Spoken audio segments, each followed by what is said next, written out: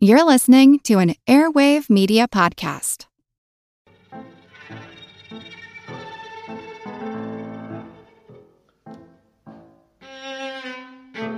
For this recipe, take some white fish, heavily salt and air dry it. Ship it across an ocean, then soak it for a few days in a solution of cold water and sodium hydroxide, also known as caustic soda, also known as lye, the chemical used to make soap. Yeah, the stuff from Fight Club. After thorough rinsing, the fish will have the consistency of Jell-O. No matter how you cook it, it will not brown, in part because the proteins have been destroyed. It will discolor aluminum cookware, though. Serve to Norwegians or people of a certain age in Minnesota. My name's Moxie, and this is your Brain on Facts. When you need mealtime inspiration, it's worth shopping Kroger, where you'll find over 30,000 mouth-watering choices that excite your inner foodie. And no matter what tasty choice you make, you'll enjoy our everyday low prices, plus extra ways to save, like digital coupons worth over $600 each week. You can also save up to $1 off per gallon at the pump with fuel points. More savings and more inspiring flavors make shopping Kroger worth it every time. Kroger, fresh for everyone. Fuel restrictions apply. Foods are as varied as the people of the world. They are part of our families, our homes, our traditions. Many of the foods that we eat and foods we no longer eat were the products of necessity. This is true of many fermented foods. Fermentation is when yeast, bacteria, or other microbes ingest part of the food, usually a sugar, and give off a byproduct like acetic acid in the case of vinegar and pickles, ethanol in the case of beer and wine, and CO2 in the case of bread. Usually they give off multiple things. Since most of mankind's history took place before electric refrigerators, fermentation was an inevitable part of life. So many traditional foods were created by people leaning into fermentation. If you turn a bit green thinking of oats and organ meats cooked in a stomach, which is, of course, the Scottish delicacy haggis, kiviak is probably not right for you. This dish is a winter specialty consumed by Inuits in the far north of Greenland for centuries. The preparation of kiviak involves an ingenious method of food storage necessitated by the severe shortages in the cold months. In a few words, kiviak is fermented seabirds stuffed into a seal skin and eaten raw. The preparation goes something like this. A seal is skinned, removing all of the meat for other dishes, but leaving behind its protective layer of blubber. It's then sewn into the shape of a bag and filled to the brim with 300 to 500 small auks, a little bird similar to a penguin. When the bag is nearly bursting with bird bodies, it's sewn shut and fat is smeared over the seams to keep flies out. The bird-filled sealskin bag is buried under a pile of rocks and left to ferment for a minimum of 3 months, and sometimes as long as 18. In the harsh winter season of the Arctic, where there's no sun for 2 straight months to cast any light on the ice underfoot, let alone illuminate prey, hunting for fresh meat is virtually impossible. That's when the kiviak comes into its own. The bags of fermented meat are dug out, cut open, and the birds are eaten raw. The fermentation makes it so that every part of the bird is edible, even the bones, with the notable exception of the feathers. While it's not as necessary for survival for as many people as it once was, kiviak is considered a delicacy of sorts and brought out for celebrations and festivals. Beloved as it may be for its traditional value, kiviak is usually eaten outside. Otherwise, the smell stays in your house the rest of the winter. If a seal carcass full of birds isn't your thing, pop over to Iceland for a piece of hakral. I am not pronouncing that correctly. I am unable to pronounce it correctly. It is rotten shark. This fermented shark meat can be traced back to the Viking Age and so is celebrated as a way for Icelanders to stay in touch with their roots, and preparing it is often a social event in and of itself. They say you eat with your eyes first, but it's the nose that dictates the hockerel eating experience. Hockerel smells strongly of ammonia, the trademark stink of window cleaning fluid and cat pee. Even wilder, the meat of the Greenland shark, which is used for hockerel, is poisonous to humans. This is due to the high concentration of urea and trimethylamine oxide in the shark's system due to its utter lack of a urinary system. The shark basically releases urine from its bloodstream and tissues. This apparent lack of basic plumbing makes it even more amazing that Greenland sharks are the longest-lived vertebrates on Earth, with specimens found to be 400 years old. They don't even hit sexual maturity until they're 150. Think about that. A shark that came into the world when Ulysses S. Grant was inaugurated as president is just now getting ready to mate for the first time. The process of making hockerel makes the shark flesh edible, especially for those persons with anosmia or no sense of smell. The traditional Icelandic method is to first gut and behead the shark. Okay, so far that's the same as butchering a chicken. Then the shark is placed in a shallow hole in the gravelly sand. Well, we left familiar ground fast, and it's covered with more sand and gravel. Stones are piled on top not only to protect the meat from scavengers, but to squeeze out fluids and shorten the fermentation process. The shark is left for between 6 and 18 weeks, depending on the ambient temperature. It's not ready yet, though. Now the hockerel has to be dug up, cut into pieces, and hung up to dry for a few months, during which time the strips of meat develop a brown crust. Fans of potently stinky cheeses might enjoy hockerel, but it would be tough going for pretty much everyone else. On his show The F Word, Chef Gordon Ramsay couldn't manage to swallow the piece he was offered. The late chef, author, and travel show host Anthony Bourdain described hockerel as the single worst, most disgusting, and terrible-tasting thing he had ever eaten. Though I do need to check and see if he said that before or after he ate boar rectum cooked in ash. Today's tour of questionable comestibles is brought to you by our amazing supporters on patreon.com/yourbrainonfacts, who help me justify the 12 or so hours that go into researching, writing, recording, and editing each week's episode.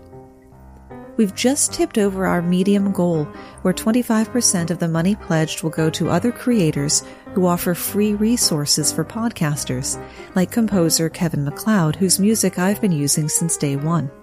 The next goal will see 50% of member support go to member-selected charities. So if you've been thinking about joining but haven't gotten around to it, now is the ideal time. Sadly, there haven't been any new reviews to read in over a month, but I can always count on the weekly support of listeners who share and retweet our social media posts, like The Most Stable Genius, Eric Parfait, Richard Enriquez, Mary Metcalf, and the Florida Men podcast. Many foods come from necessity, but some traditions are born of religious doctrine. In Catholicism, people are supposed to abstain from eating meat during Lent, the 40 days before Easter, or on any Friday of the year for some. Many convents and monasteries forbade eating meat entirely. This can be a real ask, since meat is delicious. According to the Book of Corinthians in the Bible, all flesh is not the same flesh, but there is one kind of flesh of men, another flesh of beasts, another of fishes, and another of birds. So fish flesh is separate from other flesh, and therefore not on the banned list. So religious officials declared that other aquatic organisms were also okay to eat. Basically, if it lived in the water, it was a fish. A monastery in northern France in the late 1600s found a way around the Meatless Friday rule by eating puffin, a cute little seagoing bird. The church considered it kosher because its natural habitat was as much terrestrial as aquatic, and therefore they should be allowed to classify it as a fish. Any waterfowl they could lay their hands on was called fish on the menu.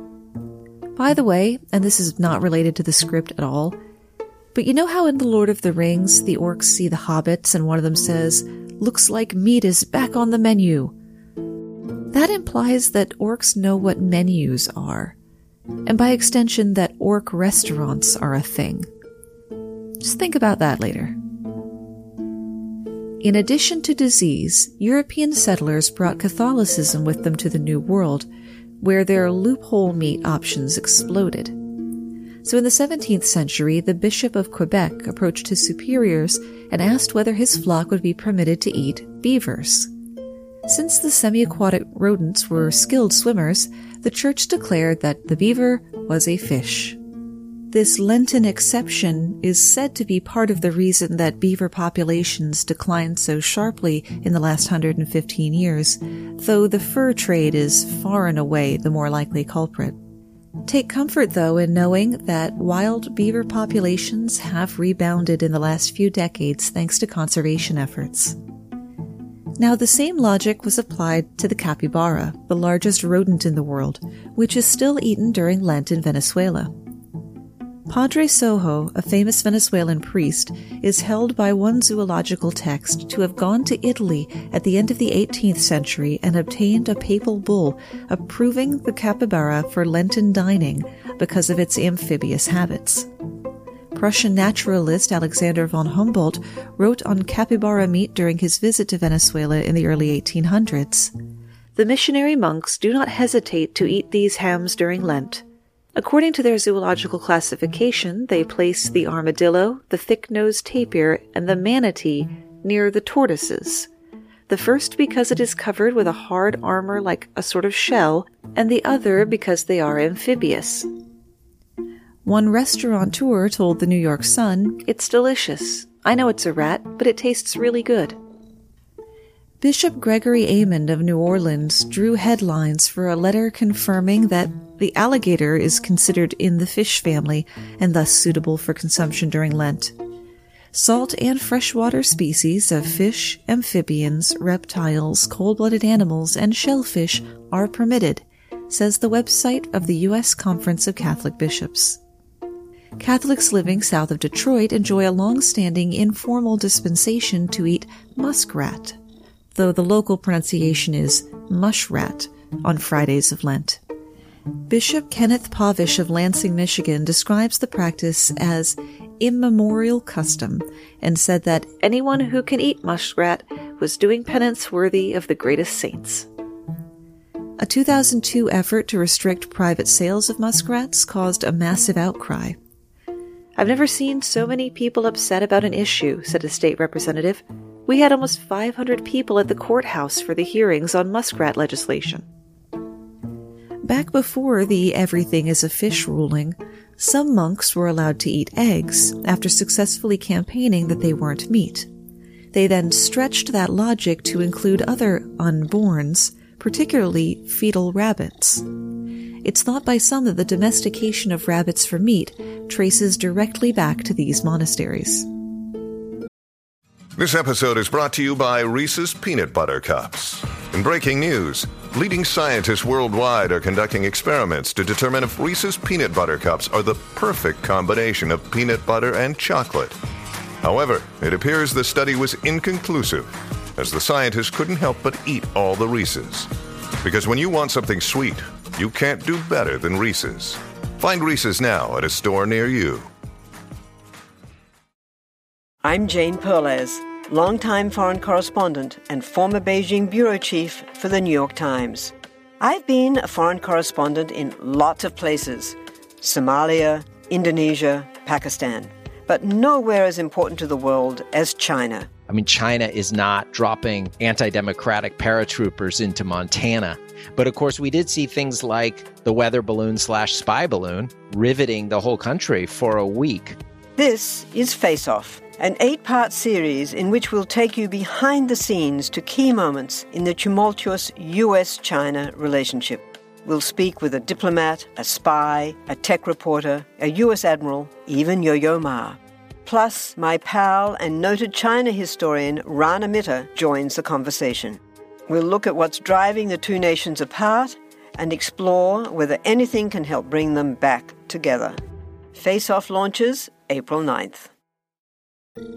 Many foods are born of necessity, and many foods fall in and out of fashion. But no food, I think, currently lives in such a state of ignominy as the topic of the guest segment presented by the podcast Where Does It Go?, who were also nice enough to have me on their show. Take it away, ladies. This is Emily. And this is Sarah. And we are from the podcast Where Does It Go?, about the life cycles of stuff. And on this Bizarre Foods episode, we're going to talk about where molded salads went. Oh, man, molded salads. So, also known as congealed salads or Jell-O salads. They're made with gelatin. And I'll give you a little brief history of gelatin. It's made from boiling bony and cartilaginous portions of mammals, typically pigs and cows, sometimes horses and sheep, depending on what you're making, to release the collagen protein from these parts. It's actually a still popular method in some places for making savory jellies. Russia has a dish called hodolets. I'm probably not pronouncing that right. That is made this way, and it's still served today. Gelatin was originally utilized as a glue. It was referenced as early as 1682 in France, and then it was popularized by Napoleon and Napoleon's military because it was a handy protein source. It's a good way to get more nutrition out of parts of an animal that you couldn't eat otherwise. So we can blame Napoleon for this. Yes.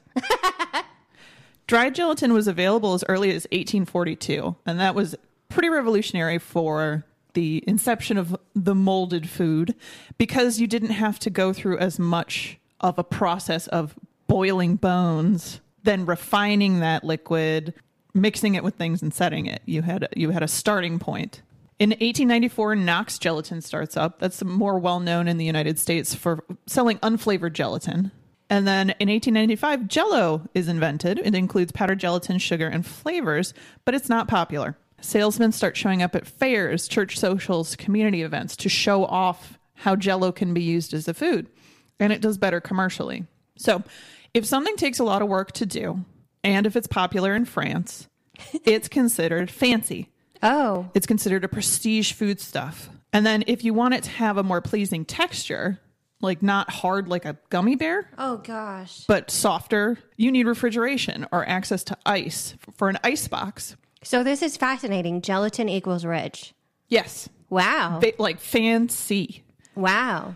And in the 1900s, there were a lot of household changes, especially the early 1900s, including the rise of home economics. Jell-O was kind of sciencey, so it fit nicely into the work of making homemaking a more defined and technical vocation.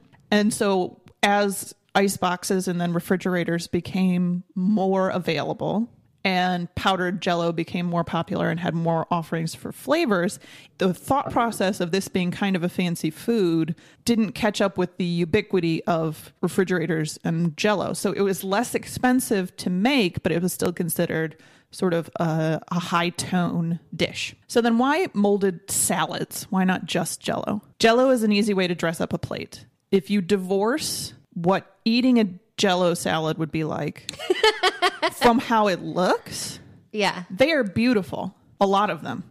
The peculiarity of the texture or ingredients is secondary to the presentation, but it also meant that fruit or veggies or meats got a little punching up, a little zippy flavor, and people like sugar.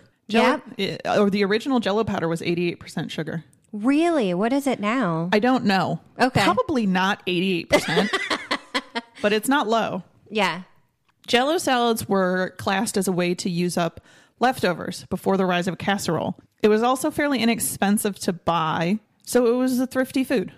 So where did molded salads go?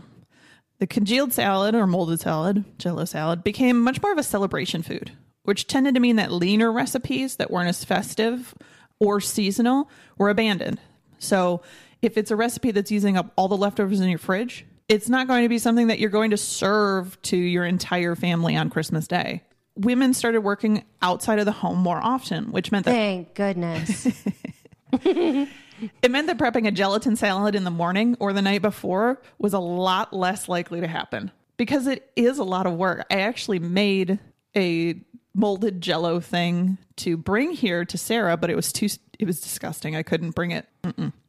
Thank you. You're welcome. Food trends started aiming more toward modernity and freshness, which meant that a molded salad became a bit dated. And then after that, you get more celebrity chefs or quick cooking tips and tricks, an escalation of diet culture because Jell-O had a slogan of "There's always room for Jell-O," and it is an attempt to point out how light Jell-O is as dessert. And that didn't arise until their sales started falling because people were not eating molded salads as much. So Jell-O flavors over time have included Italian salad, celery, mixed vegetable, seasoned tomato, bubblegum, chocolate, root beer, maple syrup. No. Yeah, so Jell-O became more of a kid food, more of a for fun food. And, molded salads fell out of fashion both because they take a lot of time and they didn't fit in with how people tend to eat. So that's where molded salads. The most expensive food people generally eat is black truffle, which can run $800 a pound. That's nothing compared to a rare Asian fungus that sells for $5,000 a pound. Oh, excuse me, that's $50,000 a pound. In English, it's called caterpillar fungus, but it's better known throughout Asia by the Tibetan term Yartsa gumbu, which means summer grass, winter worm. This fungi makes its living by getting inside a host insect, ultimately killing and consuming it. In this case, the insect that's invaded is the caterpillar of the ghost moth. This is all sounding pretty metal so far. The caterpillar will bury itself down a couple of inches into the soil. All the while, unbeknownst to it, the fungus is digesting it from the inside out, and then, in the spring, a sort of tissue erupts out of the head. This pinky-sized, mummified caterpillar is the most expensive fungi in the world, closer in price to gemstones than mushrooms. So why do people bother with something so nasty and so expensive? It's also known as the Viagra of the Himalayas. Yartsa gumbu was mentioned as far back as a 15th century Tibetan medicinal text entitled An Ocean of Aphrodisiacal Qualities. That reputation has made it a status symbol. Daniel Winkler, who's written extensively about the fungus and gives mushrooming tours of Tibet, says the price in China has jumped by a factor of 10 over the past decade. A businessman looking to impress clients in China doesn't pull out a fine wine to flaunt his wealth. He cooks a nice goose or duck and fills it with $1,000 worth of caterpillar fungus. A good harvest of caterpillar fungus can triple the income of an entire village. Because it is so valuable, and because we can't have nice things, Yartsa gumbu has even caused violence. Last August in Nepal, 7 men went missing after a dispute over Yartsa gumbu, and 2 of them were later discovered dead at the bottom of a ravine. On the plus side, one village was able to add solar panels to their centuries-old stone cottages, so I guess you have to take the bad with the good. If caterpillars make you queasy, #sorry-not-sorry for the next section. There is a cheese described as the most dangerous cheese in the world. Due to health concerns, sticklers at the European Food Safety Authority have banned it. Therefore, those wishing to eat some must go through the Italian black market. This delicacy, casu marzu, is an acquired taste, unless you're a maggot. They love it. How do I know? They're still eating it. Casu marzu is maggot cheese. Casu marzu is made from sheep's milk on the island of Sardinia in the Mediterranean Sea. Step 1. Heat the milk and let it sit for about 3 weeks to curdle. Next, cut off the crust that has formed. This way, the flies can get inside to lay their eggs. Move the cheese to a dark hut for another 2 months. During that time, the eggs hatch into larvae and begin to eat the now rotting cheese. This is when the important part happens. It's what the larvae excrete out the other end that gives the cheese its distinct, soft texture and rich flavor, like a very ripe gorgonzola. Congratulations, you now have casu marzu. May God have mercy on your soul. Now that you have it, what do you do with it? It's important for one to note whether the maggots are alive or not. Dead maggots are usually an indication that the cheese has gone bad. Where exactly that line is, I cannot say. Kasumarzu is to be consumed with the maggots still alive. You'll want to close your eyes while eating, not only to block out the sight, but to protect your eyes. When bothered, the maggots will jump, sometimes as high as 6 inches. And be sure you chew your food thoroughly. The maggots can survive stomach acid if swallowed alive, and you risk them boring holes in your intestines. Serve with moistened flatbread and a glass of strong red wine. Still with me? Good. In for a penny, in for a pound. We now come to the food that tops my list of things to avoid in this life. The Philippine street delicacy, balut.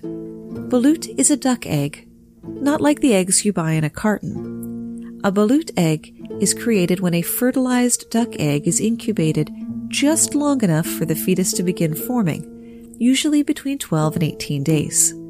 According to those who know, the ideal balut egg should be incubated for exactly 17 days, though your mileage may vary. The longer the egg incubates, the more pronounced the features of the duckling become. The egg is then hard-boiled, exactly the same way chicken eggs are, though the reaction that occurs inside is quite different. The liquids in a balut egg, rather than solidifying, turn into a sort of broth, which simmers the duckling and the yolk. When the egg is done cooking, it should be eaten right away while still warm. You crack off the top of the shell and drink the broth before eating the duck and the yolk. To get a sense of how you might react when approaching balut for the first time, here's an old BuzzFeed clip where 4 pairs of young adult Americans were given balut. Wait, am I supposed to go? Oh, it squirted at me. Oh, it tastes good. Oh my God, what is that? Oh God. Oh no. It's a bird. Oh, it's a duck! That's a duck! I am not eating this. I think I just threw up a little in my mouth. Dude, I'm seeing like the first feathers in there. Oh. Never had a chance. It tastes like pate. You're a murderer. Now let's hope I don't get my butt suit off for using that. The taste for balut has to be fostered at an early age. Some schools in the Philippines are using science class to introduce kids to it, in an attempt to preserve the delicacy's popularity against the country's rapidly modernizing and globalizing palates. The half-formed ducks are used to teach bird anatomy. Then the students are told to eat them. Our teacher made us eat the egg so it wouldn't go to waste, said one Manila resident of her ordeal. And if we didn't eat it, we'd get a low score on the lesson. Of course, I had no choice but to eat it. The dish is popular among Filipino families of ethnic Chinese background. Balut is widely enjoyed across numerous provinces in China also, especially in the south. Like many Chinese dishes, balut comes with a list of supposed health benefits. Among these, it's said to be able to burst libido and male fertility. Can't make it to Manila? A Filipino restaurant in New York sells them for $5 a piece. They even hold an annual balut eating contest every August. The current record is 27 balut in 5 minutes. And that's where we run out of ideas, at least for today. But let's jump back to the lye-soaked dry fish from the top of the show. This traditional, if polarizing food is called lutefisk, literally lye fish. It can be found in the regions of America with large Scandinavian populations. It's popular enough in the Twin Cities that it's carried in shops around the holidays, served at big church functions, and even in some restaurants, traditionally alongside boiled potatoes, green peas, melted butter, little pieces of bacon, horseradish, or cheese, and lefse, or Norwegian flatbread. St. Olaf College in Northfield hosts a spring music festival called Lutefisk, though lutefisk is not served there. A tacit admission that even Minnesotans don't want to eat it more than once a year. Remember that you can always find the script for the show and the source material links on the website yourbrainonfacts.com. Thanks for spending part of your day with me.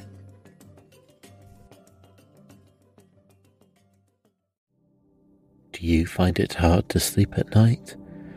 Then the Calm Cove podcast can help you sleep deeply all night long.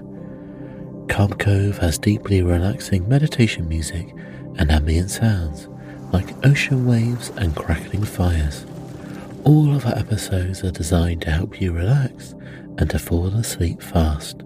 Calm Cove is brought to you by the team behind Sleep Cove, the sleep podcast that consists of spoken word hypnosis, meditation, and stories. So if you want to listen to a beautiful soundscape tonight, search for Calm Cove on Apple Podcasts or Spotify and see how we're helping millions of people relax and go to sleep every night.